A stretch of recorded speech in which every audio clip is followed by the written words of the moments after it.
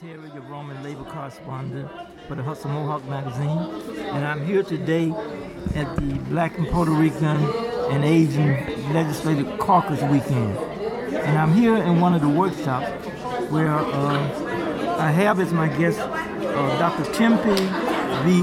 Champion. And she's at one of the tables here, and she wrote a book called Understanding Storytelling Among African American Children, a journey from Africa to America. How you doing, Dr. Tempii? I'm doing fine today. I like your book. You know, you got it set up, the cover and everything. So tell me about this. Why you wrote a book on this? So I wrote this book when I was doing my research, when I was going to school for my PhD. And what got me interested in this, how we tell stories, is that I felt that sometimes black children were discriminated against on how they tell their stories. And that teachers were saying that our stories or our children were deficient in telling stories. So I looked up Africanisms and figured out that the way in which we tell stories come from a tradition. It just doesn't come from out of the air. And so that some of these stories that they said that didn't make sense or whatever is because they didn't understand our culture. And that a lot of the stories were performative in nature, so that just like when people preach in the church, it's a performative nature. And so some of those kids have been going to church with grandma, and so they know how to tell a story, how to keep people's interest. Another thing that I looked at was a lot of our stories also have to teach about morality. And so it's not just the purpose of telling the story, it's a purpose of telling the story because we're trying to teach somebody right and wrong. And so I came up with my own analysis on how to analyze kids' stories in school to show that our children can tell great stories. And I want to ask you some more, but tell me a little bit about you. So I grew up in Brooklyn, working class family, 2 parents, a father and a mom. I'm the oldest child of 3. I'm the first child to go to college. Grew up in Crown Heights, Brooklyn. Also have had a brother that was murdered, in the streets of New York, just shot down. Have another brother, but he left New York. But I, grew up in Crown Heights, went to school in the community, went to a vocational high school because I was going to be a secretary before they figured out that I had a little bit, education, and then decided to go to college. And got a PhD at UMass Amherst, where I studied with an African-American professor who worked on the language skills of black children. And so that's how I got interested in what I was doing. And eventually came back to New York to work at LIU Brooklyn, where it was a multicultural program, and I was trying my best to get minority graduate students in the program, which some people did not like. And so I had to retire early. So you wasn't tenured? They wouldn't. I was tenured. Oh, you was tenured? Yes, and they went after me. They went after? Oh. Yeah. Because normally they say tenured. No, because we got a new president who was after faculty, so she went after tenured faculty. I made a deal and I went out. Yeah. But in doing that, I'm glad that I'm able now to just work with children, because now I'm able to work with children and, go to children's home and, work with my community, because a lot of people don't want to go into our neighborhoods.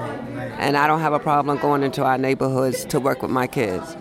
Yeah. Now, who was the book written specifically for? Because I looked at it, it's like, it's nothing you just read. It's something that somebody who getting into the field. Right. I guess, it's probably more for people. I think it's more for teachers. I think it's a good book for teachers to read, because they can understand what children bring to the classroom. So it's a good book for, children, and maybe some parents, might be interested. But I would say mostly teachers. So how did you do the research in terms of coming up with the idea that has stories to tell? The reason I came up with the idea because there was research that was done in the 80s on black children, and they were saying that the stories that they told were called topic associating. And I didn't like that term because I felt like, what does that mean, topic associating? You know, why they called the stories that white kids told topic centered. And so I didn't like the term and, you know, said, I don't understand why they're using that term because I think, you know, kids tell a really good story. So that's what got me interested in it. Yeah. So you sit down with them and ask them to tell you? You're right, to tell me stories, yeah. Mm-hmm. But, you know, when I sit down with them, it's one-on-one. Oh, one-on-one. Yeah, that was just showing, just to find a picture, yeah. And I'm sure you got some interesting stories, too. Here's one. I'm asking a child, can you tell me a time when you were really scared? And this child said, when it was dark in my room on Halloween, because my cousin, he cuts the lights out. I wasn't asleep, but my cousin, he cut all the lights out. And I started to scream. And me and my cousin, he kept laughing. And my mother, she told my cousin mother, and my cousin got in trouble. And then another time, when we went trick-or-treating on Halloween, and then my cousin, he was like, one of my cousins, he was like Freddy Krueger, and he had those claws. And I was scared because I was scared. And last night, I had a dream that me and Tiara was playing outside in the dark in the middle of the night. And Freddy Krueger came and kept chasing us. And all my cousins kept running around, and I had a dream about that. So now, traditionally, like when we're in school, when we ask a kid to tell us a story, they just want one event. And you notice in this one, she talked about 3 or 4 different things. But the stories were connected because it was all about being scared. So it still was one story, but she was telling a few things that happened that made her scared. And so, but a traditional teacher would say, you know what, you're telling me too many things. I asked you to tell me one thing. But I think, again, because of our culture, that she said, oh, I'm just going to tell you everything that scared me. And, if she was telling that to Grandma would have listened to the story and wouldn't, didn't interrupt. And so I didn't interrupt her. I just let her keep going. And she was like one of the best storytellers. And she was 8. I think she's one of this is a 10-year-old. Yeah, 10-year-old. So how did you connect this to Africa? So I connected it to Africa. If I go back to the beginning of the book. Because I know in Africa they have griots. Right. So, like I talked about, I start off with a story about the history of storytelling. First, we start off with a Yoruba creation story, which is in Nigeria. And then talked about also a researcher named Levine. And he said that the oral inventiveness of good storytellers who appear to have been relatively common in the black culture was a source of delight and stimulation to their audience. Their narratives were interlarded with chants, mimicry, rhymes, and song.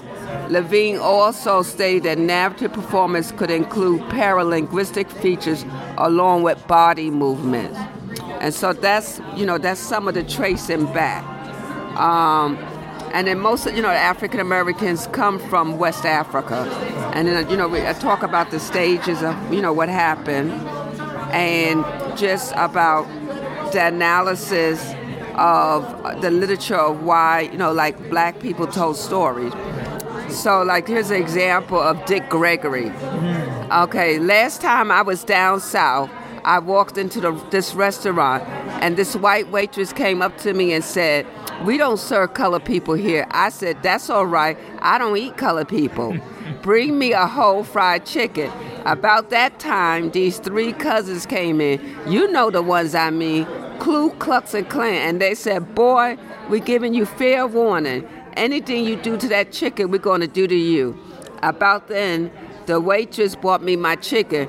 "Remember, boy, anything you do to that chicken, we're going to do to you." So I put down my knife and fork, and I picked up the chicken, and I kissed it. So, so this is showing how Gregory used humor to cope with racism. And so, and then it was suggested by Akapuhu, suggests that humor was also used within West African story as a technique to support or import a moral lesson. And so that's how I, was doing the tracing back.